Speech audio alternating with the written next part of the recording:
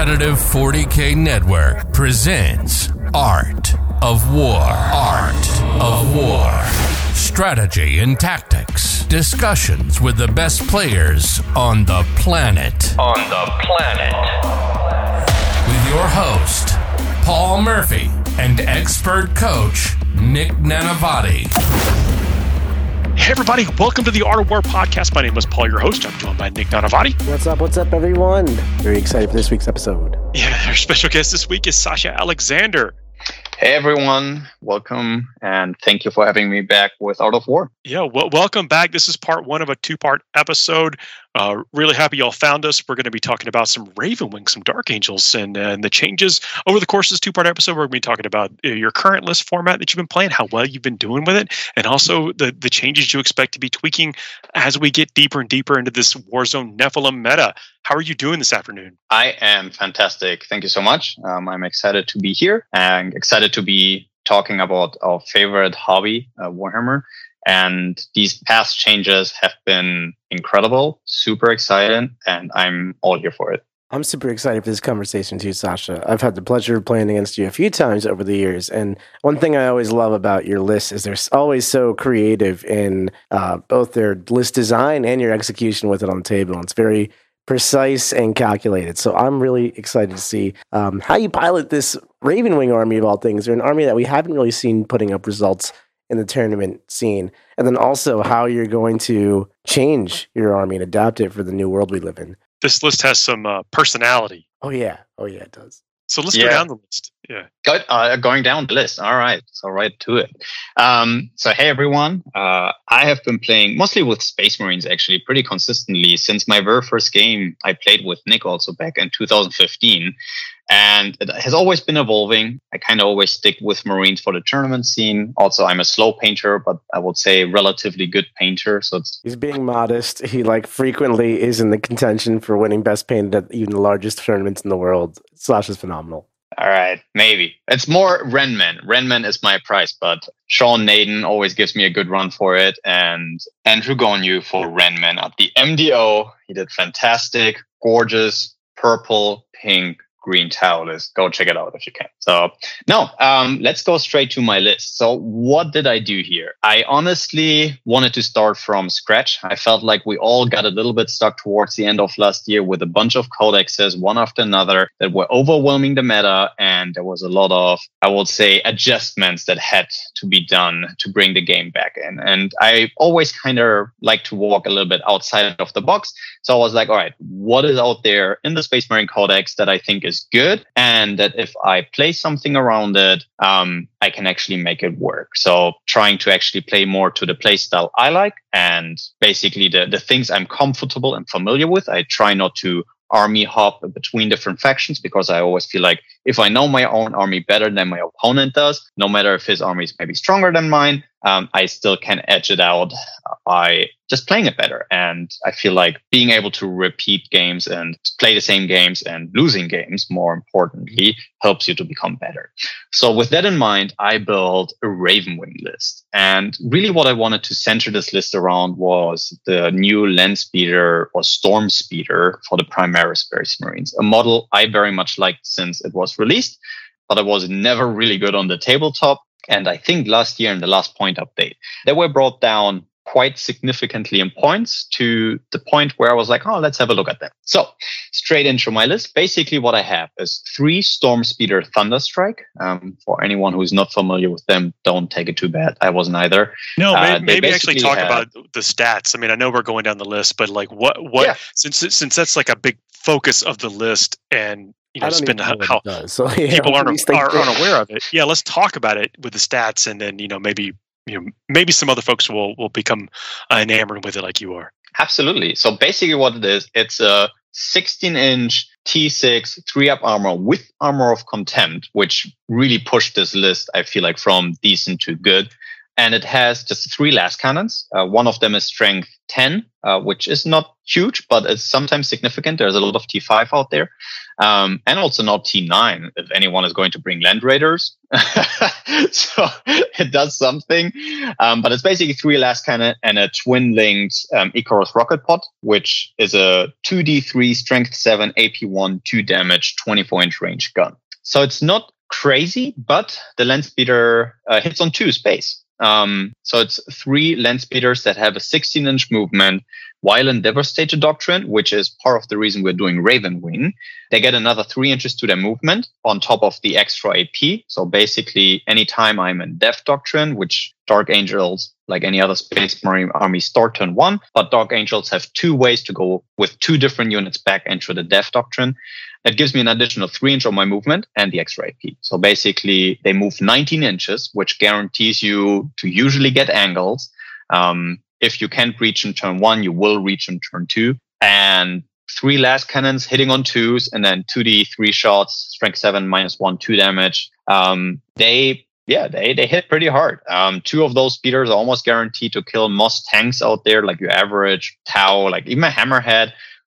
Nothing that has a crazy invulnerable save, and things that have a 4 or 5 up invulnerable save. Usually the math works out that between 2 or 3 of them, they will destroy pretty reliably. So these are just 3 platforms that move 16 to 19 inches with 3 las cannons and a secondary gun that can hurt a lot of targets. Yeah, sorry to sidetrack us from the list, but thanks for breaking that down. Yeah, absolutely. No, my pleasure. And then the second thing is the Ravenwing specific Land Speeder Vengeance. Similar thing. Main reason I took him over the other versions of the Primaris Storm Speeders is because they're only 9 wounds, so they only give up 1 for Bring It Down. One of the downsides for this list always was that my opponents had a pretty easy Bring It Down in the first versions of the list, which had even more speeders. So I tried to cut it down. And one of the things I realized is that the Storm Speeder, the Primaris one, has 10 wounds, meaning it gives up 2 points for Bring It Down. And the Ravenwing Land Speeder Vengeance is 9. So he doesn't degrade. He only gives up 1 point for Bring It Down. It comes with a improved plasma battery. Anyone who played Redemptors is familiar with the stat line. Is a 36-inch range, strength 8, overcharged 9, AP3, 2 damage, overcharged 3 damage. So it's a reliable anti-tank or just flat 3 damage, which is pretty good to have. Also in the current meta, there's a lot of 3 wound models out there, or 2 wounds that have -1 damage. With Tyranid, they kind of lost a little bit just because there's so much with 4 wounds, which is an odd breaking point. But also they are great at chipping out damage. They're fast. They move 12 and Death Drop in 15. So basically what I have is just 5 fast-moving vehicles that have heavy guns. They can outmaneuver and position other tanks, usually because I can start hidden behind a ruin. They all fly, so I can just move over terrain to get the angles and to get an alpha strike with them. So that was the core. I centered my list around those 5 Land Speeders. And then from there, I build on. Ravenwing has another amazing unit, which is one of the HQ options. It's basically the Ravenwing Lieutenant. It's called the Ravenwing Talonmaster. And all it is, it's an, I would say, firstborn speeder with a twin-linked assault cannon and a twin-linked heavy bolter, meaning on 36-inch range, 6 shots at strength 5, -1 AP, 2 damage, and 12 shots at 24-inch range, strength 6, -1, 1 damage. And they hit on 2s. So basically here we have 2 very fast, they move 18 and Death Doctrine 21 character vehicles. So they can't be targeted as long as they're not the closest model. They put out 18 shots, super reliable, consistent damage over the course of the game, high damage output on the heavy bolters with 2 damage, and then just your 1 damage chip on the assault cannons, but putting out the work. And these guys really, I would say, tie the list together. So we'll come back to them after.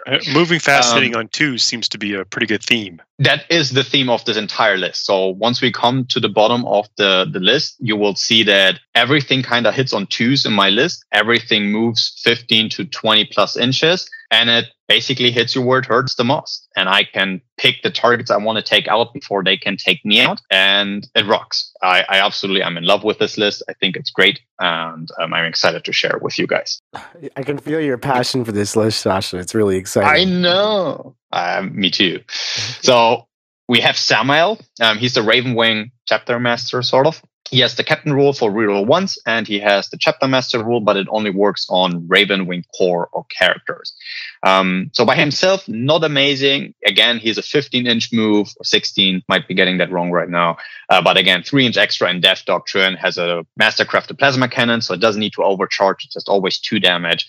On the charge, he's 5 attacks with strength 8, AP 4, and assault doctrine AP 5, and flat 2 damage. So he's not chaff, like he can actually kill some things in close combat. But more important is he gives rerolls to my Ravenwing Black Knights. My old list had 1 of these squads. My new list is going to have 2 of them. Ravenwing Black Knights are your firstborn bikes, pretty much same stat. They get an extra attack. They never fail. They can never take leadership tests. So even if you kill 5 of them and you did it with the Tau gun that does -2 leadership, they don't care. They always auto pass leadership. They basically have a twin link plasma that is assault 2 at 18-inch range. So 7 overcharged 8, AP 3, 1 overcharged 2 damage. And now I had paid for these before, but now I'm getting them free. Is they also have a pretty decent close combat weapon, which is just strength +1. So they come in at strength 5, AP 1, flat 2 damage. So the Corvus Hammer? Yep, exactly. The Corvus Hammer. So between the full rerolls to hit, super high mobility again. They move 14 and Death Doctrine 17 inches. They can get ignore cover from the Talon Masters. So it's also an amazing unit. And the Space Marine Mirror Match is their AP 3 in Assault Doctrine, or Tactical Doctrine, the AP 4 with ignore cover. They just burn through power armor. Nice call in the Armor Contempt world, too. I know. I'm so excited. It's like, you're in cover. It's like, I don't care. I ignore cover. I'm AP 4, goes down to AP 3. So your 3-up save only saves on 6s. And even Sanguinary Guard, who has been a little boogeyman out there, only saves on 5s. That's really nice. Yeah. So it's a great squad to like go out there, get angles, and pick off key targets. And then to finish off the list, to make it not too long, is another bike squad. Just their OPSEC and an Outrider detachment for Ravenwing. So they put out some bolter shots when needed, but mostly they're there to hold objectives. And in missions where we have sticky objectives, I have 2 things really only that are OPSEC. One is my bike squad, and the other one is I have Rites of War on one of my Land Speeders on the Talon Masters. So all my characters can be OPSEC. So if I need to sticky OPSEC something, I can do it, which is really important in this list once we talk about how does this works. And then to finish off the list itself, I have 2 Ravenwing Dark Talons, which are the flyers for Ravenwing. They are the unsung star in my list because all they are is bait, really. They're super scary on paper. Basically what they are is they have 2 Hurricane Bolters, so 12 shots, anything over 12 inches up to 24, but they have 24 shots within 12 inches. Your regular bolter profile, so strength 4, AP-1 damage. And on top of this, they have the almighty, never hitting Rift Cannon. Never hit. That got his experience right there. I kid you not. Unless I'm like literally turn 2 or 3 and the game is pretty much won, and then I'm like, oh, it's blast D3, right? Let me roll 3 shots. Great.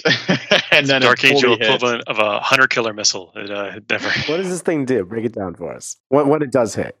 Blast D3, 18-inch range, strength 12, and that's where it ends. Because if I wound you, you just take flat 3 mortal wounds. That's it. So you just hit you, and then you wound with strength 12, which shouldn't be too hard, and then flat 3 mortals per shot. Doesn't sound like it. It's really good. And the main reason this is great is against Tau. It rocks intro Tau.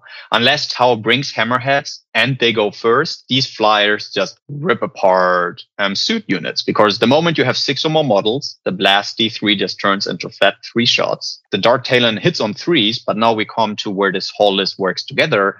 Ravenwing has a wonderful strat that any enemy unit within 18 inches and visible to one of my speeders, which I have 7, and they move 21 inches. So I promise you, I will see you. I just get flat +1 to hit with anything shooting that target unit. So basically every turn for 2 CP, I pick a unit and I get +1 to hit. And now we have 6 shots hitting on 2s, strength 12. So against crisis suits and most things out there, hitting wounding on 2s. And that just means 18 mortal wounds right there. I will usually spend a reroll on one of the ones I roll. And that's it. It ends right there. On top, you get hammered by 48 bolter shots, which takes out the drones and the crisis suit meta. I've been on the receiving end of these things with other armies too. Like my Death Guard hate it. It's just like pick up Terminators. Oh my God. It's brutal. Yeah. These things are terrifying. You mentioned they were bait, though, which I thought was interesting because, like you said, they're super scary on paper, but apparently they don't deliver for you in most matchups. I definitely want to unpack that, but I also want to talk about how you play this whole thing on the table, like as a total package. Because one of the things I always find so interesting about these bike armies is they're so fast that you can play the game at any tempo, any pace you want. You could hide for 2 turns and play on turns 3 and 4 and go all in and try to end it all in turn 1, wait it out to turn 5 and pick all in-game secondaries. What is the strategy behind this army? So the strategy behind this army is a Ravenwing secondary, which has become even better. This specific secondary hasn't changed, but other secondaries have, which make the list, I think, even more powerful. Death on the Wind. It's the name of it. And basically what it does is any Ravenwing unit moved 12 or more inches in the movement phase. If I kill something in the subsequent shooting phase, 2 points. And it has no cap. So if my entire army moves on turn 1 or 2 or whenever, and I pick off 5 enemy units, which can be just a 1 model thing, I just score 10 points. So it's a pretty guaranteed 15-point secondary that I have right there. Does that care about what doctrine you're in, or does it just happen all the time? Nope. It's literally all it says is kill something, move more than 12, score 2 points. And on top, it's actually even easier because it has a second part to it, which is if I charge you and then kill something, I also get 2 points. So the Black Knights and Sammael, they're actually there for, if needed, ever picking off like the last model or so in close combat. And it also scores me 2 points. So anytime I move more than 12, kill something in the shooting phase, 2 points. Anytime I charge and kill something in the subsequent assault phase, 2 points. No cap. Secondary. Anytime, especially nowadays, with the Nephilim stuff, you can get new secondary. We'll get into that. If you get a good Codex secondary, that's really strong. It is. It really makes this list work because I actually struggle on my third secondary. The second one was always Engage, which was super easy to score with this list. It was a pretty reliable, I would say 11 to 15 points. And then for my third one, which was something I had always struggled with, but I wanted to stay in a single detachment, so I couldn't take any infantry. So all shadow operation secondaries were a no-go for me, other than teleport Hummers, which is really difficult to do. Had to be a kill one, which is usually assassinate, bring it down if my opponent also had a bunch of vehicles, or the one where you score up how many infantry models you kill and you score up the wounds. So that one was always the iffy one. So the biggest weakness this list really had was playing against armies that didn't really give up a secondary on a kill, and were also super tough. So the biggest boogeyman for my list was Custodes. And the moment Custodes got nerfed, I was like, all right, it's time for this list to shine. Oh, you're unshackled. Unshackled. That's sure. How long have you been playing that? I thought you were still on your Black Templars kick. I started toying and list building with this list back in like November, really last year, and then just slowly got all the models, had to assemble them. I unfortunately don't have as much hobby time anymore as I would like to. Too busy snowboarding and traveling the world. Exactly. Well, I'm the currently Black building Templar, a house. Not to sidetrack us, but the Black Templar, that's the army that I saw you playing, right? In Yeah, Dallas? exactly. Yep.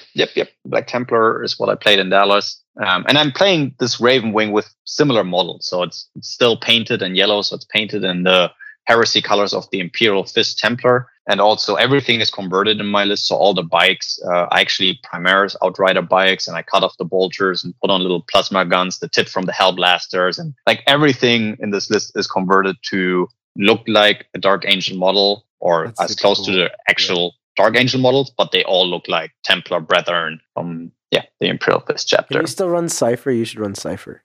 I should run Cypher in a different universe. Not in this one. Hey, this is a competitive show. To heretics. Oh, my bad. Let's save I forgot. Okay, let's bring it back. Yeah.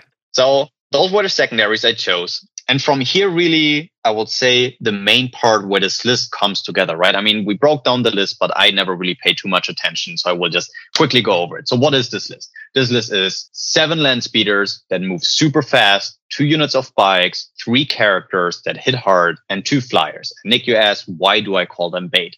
Bait really is, I would say, a relative term here. If you don't kill them, they will definitely do damage. But everything in this list hurts. I have no unit in this entire list that doesn't do damage. Everything in here comes with, on average, 3 plasma guns. So I can pick off high value targets. And I have a lot of, I would say, low AP, but high amount of shots. Between the two Ravenwing Talonmasters, that's just 36 shots every turn, hitting on 2s, AP1, so they pick up chaff. And everything that's not chaff, I basically run around with 10 super mobile las cannons and a bunch of plasma, which is where, again, Dark Angels comes really handy because I have a stretch Weapons of the Dark Age for 2 CP. Your plasma just gets +1 damage. So my Black Knights that basically put out 10 plasma shots with full rerolls to hit and reroll once to wound now go up to 3 damage apiece. So yeah, this list really is just super mobile. I pick my fights. Everything in my list can hurt you and you need to answer. It's like basically you got to turn off flyers the moment I commit to the game. And the flyers are the first thing that's right next to you. So usually people need to start picking them off first. And they're relatively durable. After I take out the targets that can really hurt them, they're always -1 to hit for being a flyer. Ravenwing gives me a 5-up invulnerable save base. So my entire army has also 5-up invulnerable save. If I do advance, I get a 4-up invulnerable save, which while in Death Doctrine, I can advance and still shoot all my weapons. I do get a penalty for -1 to hit, which I can make up with the +1 to hit strat. But it's surprisingly tough in the first turns, and you must shoot the flyers. The flyers are pretty expensive, so if they go down, they go down. But the reliable damage in my list is really where the speeders come in play. About all the 3 last cannon speeders, the Storm Speeders Tempest, they just fly around and every turn pick up a target. And that's, I would say, where the flyers are big. Is the speeders put out way more consistent damage than the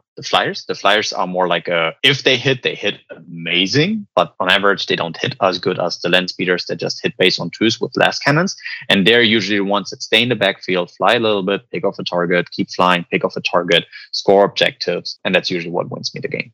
Do people recognize that, though, or does it take them a couple of turns to realize where the damage is actually coming from? I think because this list is very unusual, people don't realize it till usually it's too late in the game. I think part of it is also the way you play. You said you put your flyers up there, up and close and personal, because they have those 18-inch guns, and you want them to fire the 24 shots with your hurricane bolters. It's very natural for your opponent to want to kill what's right in front of them, especially when it's a 200-something point plane. I look at that move, and I'm like, okay, I want this plane out of here, so I don't have to worry about it ever again. It's low-hanging fruit. And I think you leverage that really well because you have so many more vehicles backed by that plane that you can basically go out there, pick off their anti-tank. Now it's hard to kill the planes. They muster what they can. They get through the planes.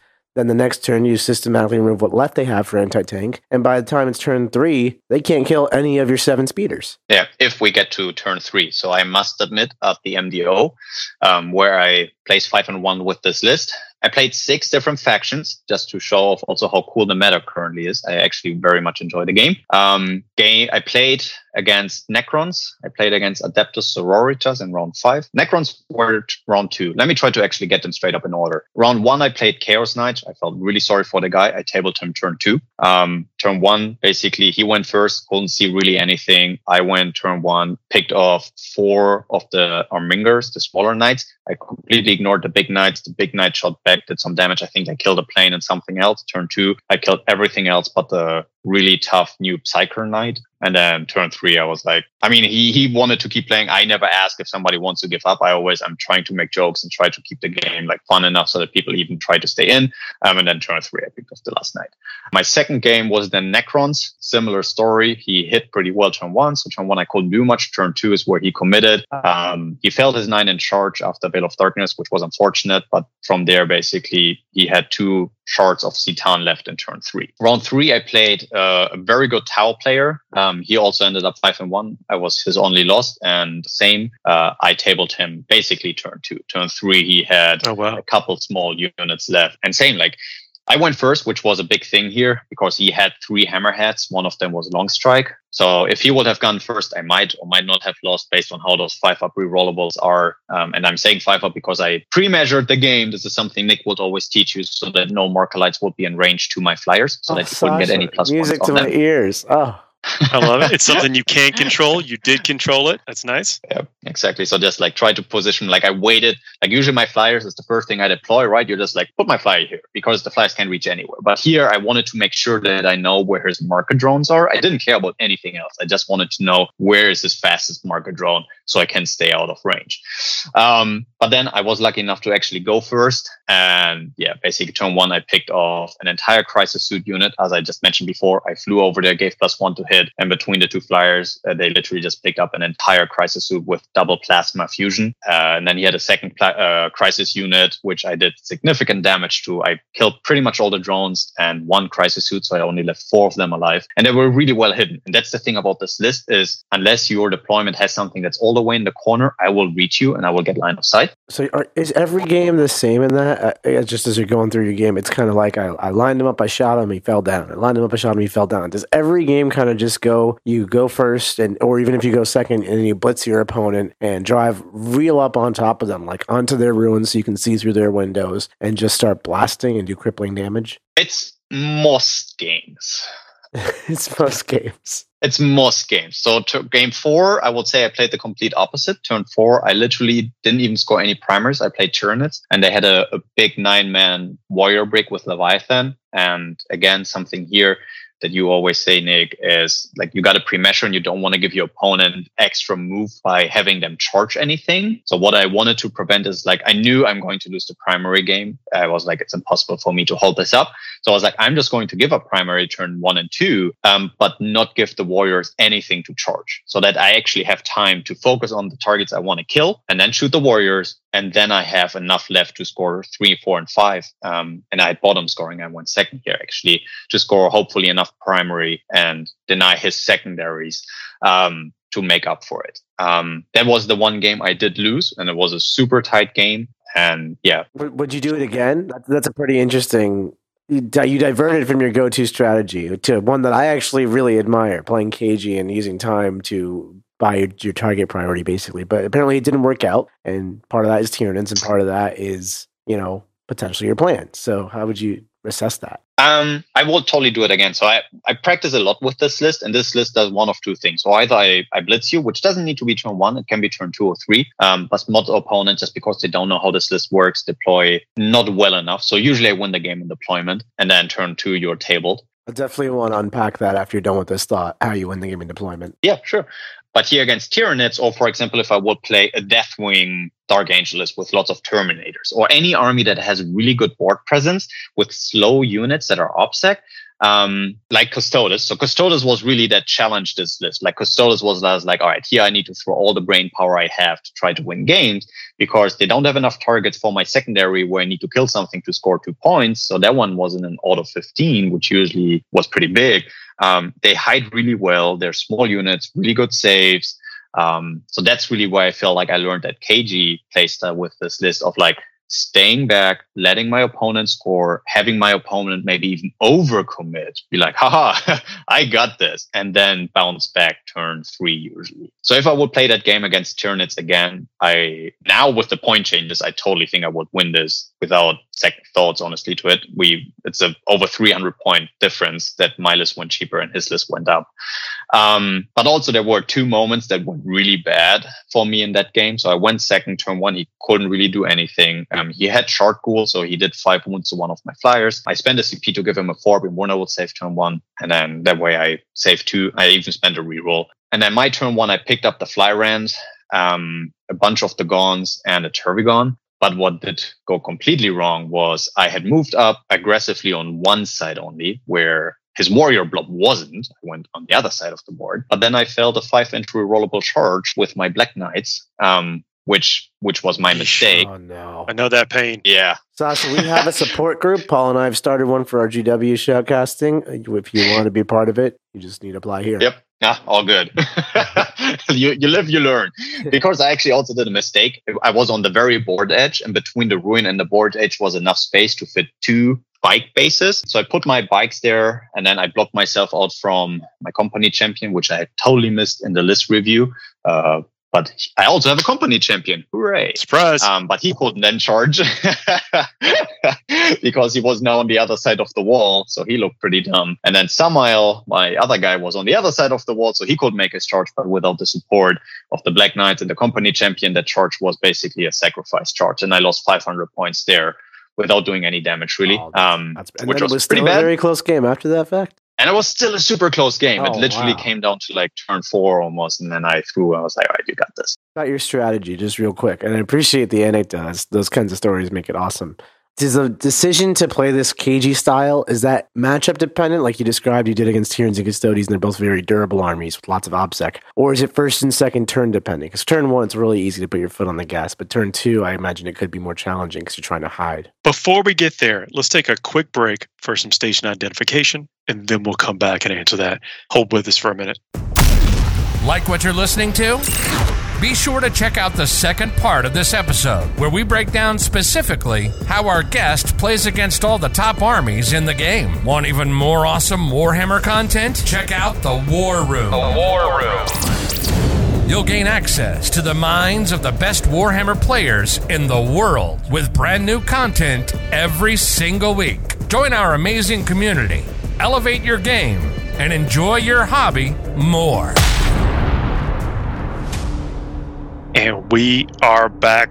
Sascha, Nick had a very important question there. When do you know that it's time to start using, maybe some of the terrain or some crafty movement instead of the guns and the assault? It really comes down to the list I play against. So as I had mentioned before, I feel like most of my games I win and lose in deployment with this list. It's a very unusual list, so most people don't know exactly how to deploy against it. And then really once I start seeing how the deployment goes, how the mission goes, and how it all secondaries. If my opponent, for example, chooses kill secondaries, like Bring It Down, which is a very tentative secondary against my list, I give up 14 points. But those are the kind of things that make me then decide, all right, I can go all out because I don't have anything to lose really, or I will play KG, play the mission, deny my opponent, bring it down points. My speeders are super fast, mobile. I can hide them as long as I want, or maybe they take Assassinate. I had 4 characters in the list, which was a huge mistake if they would do because they're super fast characters. Like unless you table me, you do not get to them really, or maybe you get 1 or 2 of them. But that is the main thing. It's the pick of the secondaries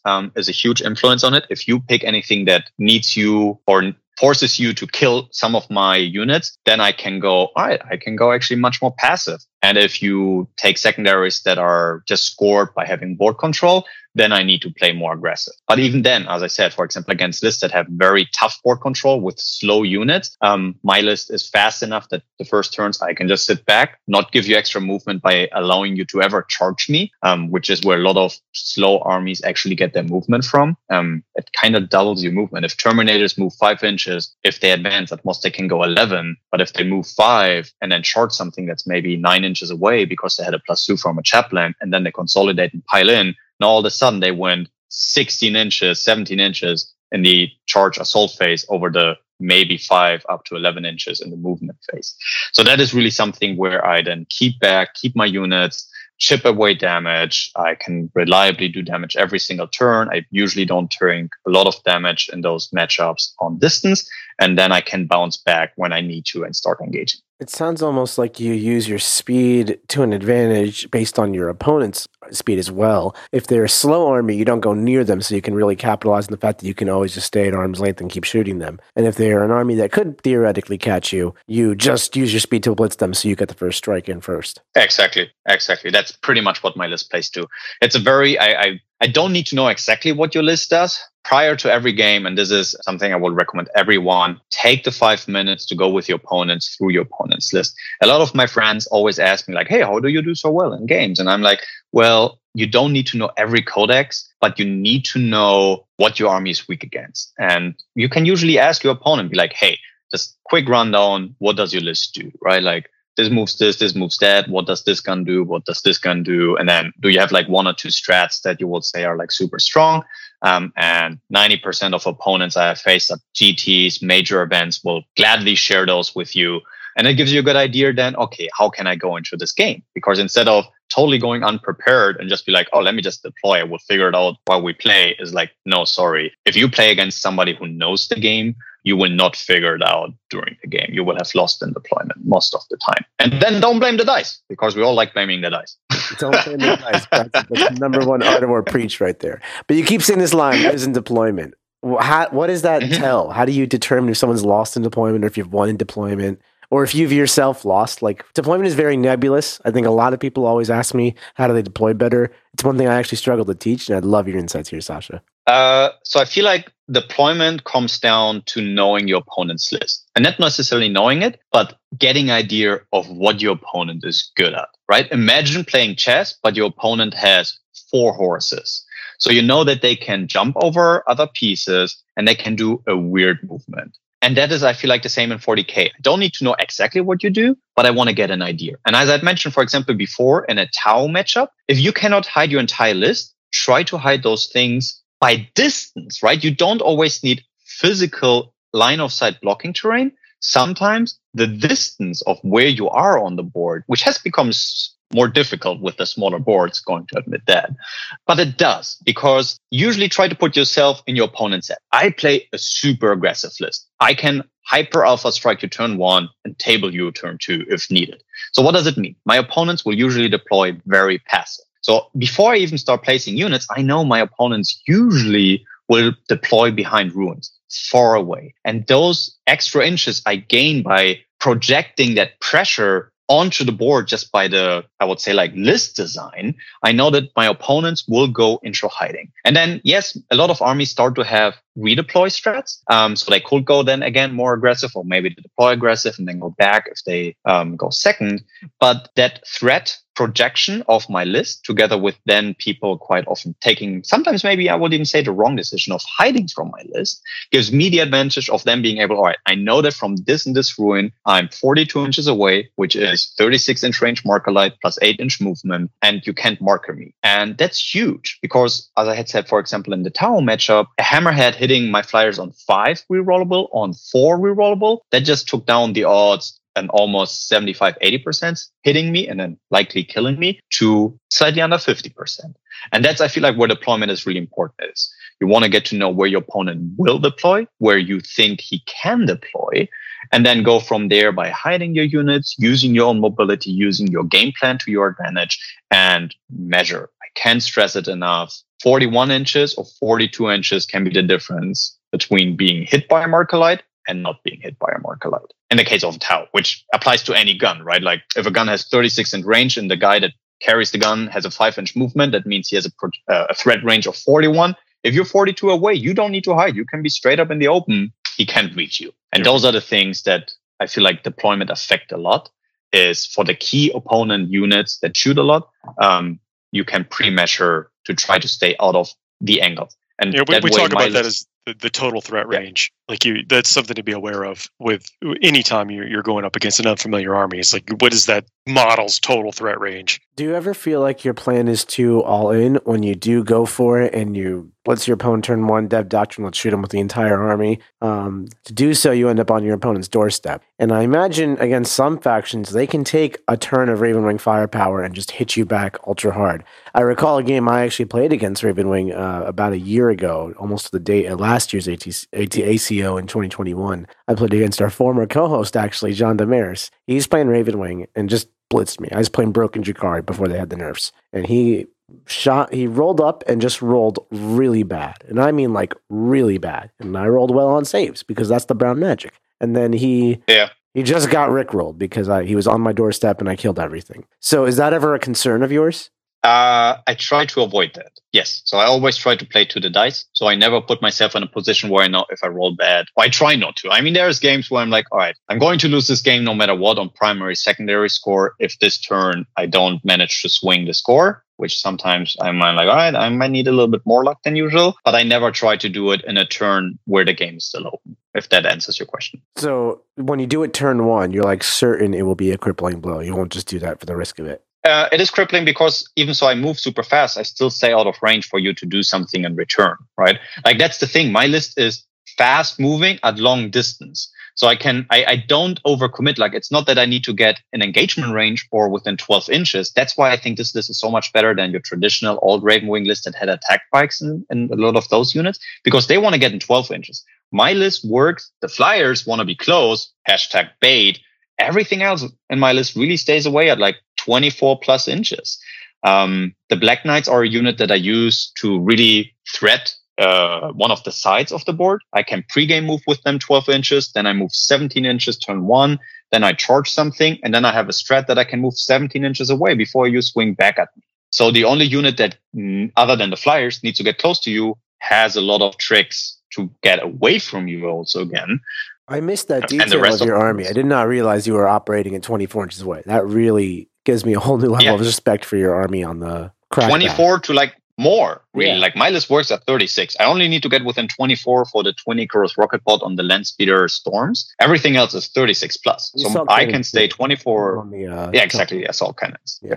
Yep. But yeah, no. And we're talking a lot about deployment and movement and range bands and things like that because this army is largely keyed upon that. And we'll talk more about this. Remember, this is part one of a two-part conversation in part two. But we're coming up to a section where we call the cunning and brutal, or the brutal and cunning segment here. Like, is it brutal but cunning, or is it cunning and brutal? I think it's up for the people to decide. The people have to decide. All right, everybody, let us know in the comments or in our contact email, or just somehow let us know. Are we cunning but brutal, or are we brutal but cunning? Yeah, and this is where we ask folks is like, do you have, with command points now being at an absolute premium for most armies, or at least going to be very, very soon, are there some stratagems that you absolutely keep some CPs in your back pocket for? Like, what do you think is kind of like a combo that's a 2 or 3 step thing that some people may not recognize, or something that you just really keep on hand, or even engineer your list towards that is going to give you an advantage over the course of the fight? Yes, it's the after move after charging. So while I still have my Black Knights, I always keep 2 CP. So my Black Knights can charge something, fight,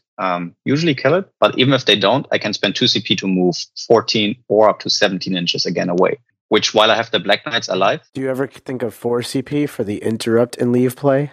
Not a whole lot, because usually my opponent doesn't really get to engage me in close combat, I must honestly admit.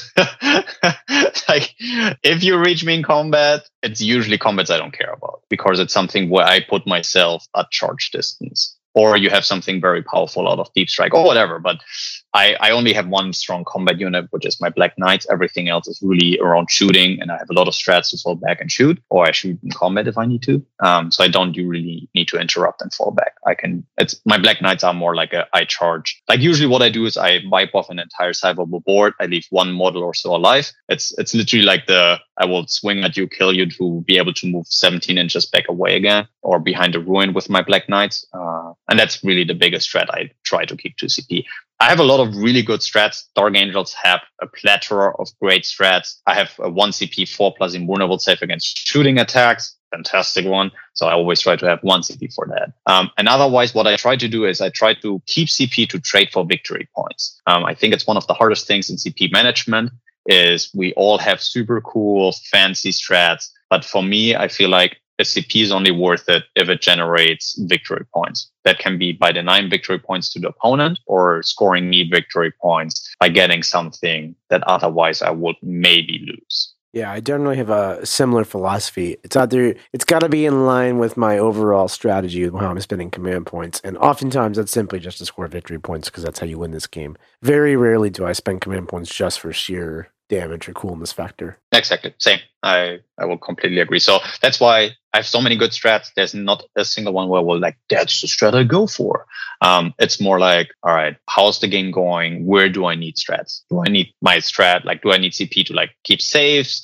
Do I need my CP to make more damage? So yeah, that's the big thing. And also now with the new changes to CP, starting only on 6 CP, my list works relatively well without any pre-game selections, which is really big because usually Space Marines actually really want to spend lots of CP pre-game. This list works very independent. So I might spend up to 2. That's where I'm currently at, but I'm even like, might not even need those 2. I can even go without them, and then just use my CP during the game. So I feel pretty good about the changes to CP. I'm really excited for part 2, because that's where we're going to talk about how you plan to play this army in the new world with the new secondaries and all that, and against some of the perceivedly new meta we're going to experience with all these other armies getting buffs in the new balance data sheet, and where you think this army lands. Before we get there, though, I have one more question I want to ask you, Sascha. We've had Ravenwing out for over a year now, and I don't think I've seen them place really at all. Maybe here and there, a couple people have done well with them, but largely speaking, not a faction that's been doing too well out there. And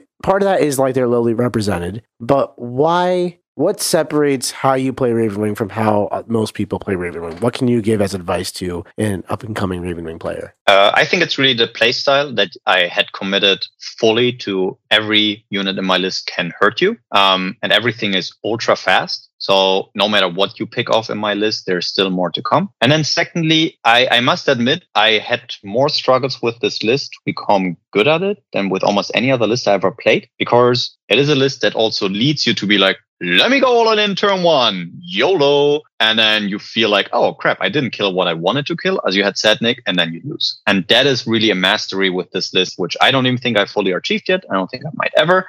But I definitely learned that the hard way by losing some small RTTs, where against some lists, I was like, I totally got this. Went out, some shots went wrong, some saves were hard, and then I got tabled. And that was really hard, because what it really came down to is this list can fall apart fast if you ever reach with a single of your units more than one target of mine. And that might sound like universal, but it really comes to this list because I only have like 12 units that can do something. So what I learned is that if I gave my opponent, for example, the chance that he can shoot something and then with the same unit kill something in combat, that's where I lose the game. And that's really where I had to learn to stay more passive, not go out on the board, stay back, not give my opponent's units the chance to shoot and kill something in combat, which if he has 2 units, that's 4 of my targets, and that's a third of my list that I just lost. Instead of staying back with everything, he can only shoot 2 targets, kill those 2, but I have 10 units now to bounce back instead of 8. That is, I think, the biggest secret to my list is learn to get comfortable with not rushing my opponent and play a longer game when needed. Awesome. I think that's really great advice for sure. It is nice. Well, Sascha, thanks for joining us here in part 1. Subscribers, if you are subscribers, we'll see you in part 2. If this is the only one you listen to, please make sure to like, share, subscribe, leave us some comments, thumbs up, and that kind of stuff. That's how other people find us. That's kind of like a hassle-free way to interact with the show. Everybody else, hold tight. We'll be right back for part 2. See you in a minute. Like what you just listened to? Check out Art of War Down Under and Art of War Unbroken on the competitive 40K network. TheArtofWar40K.com.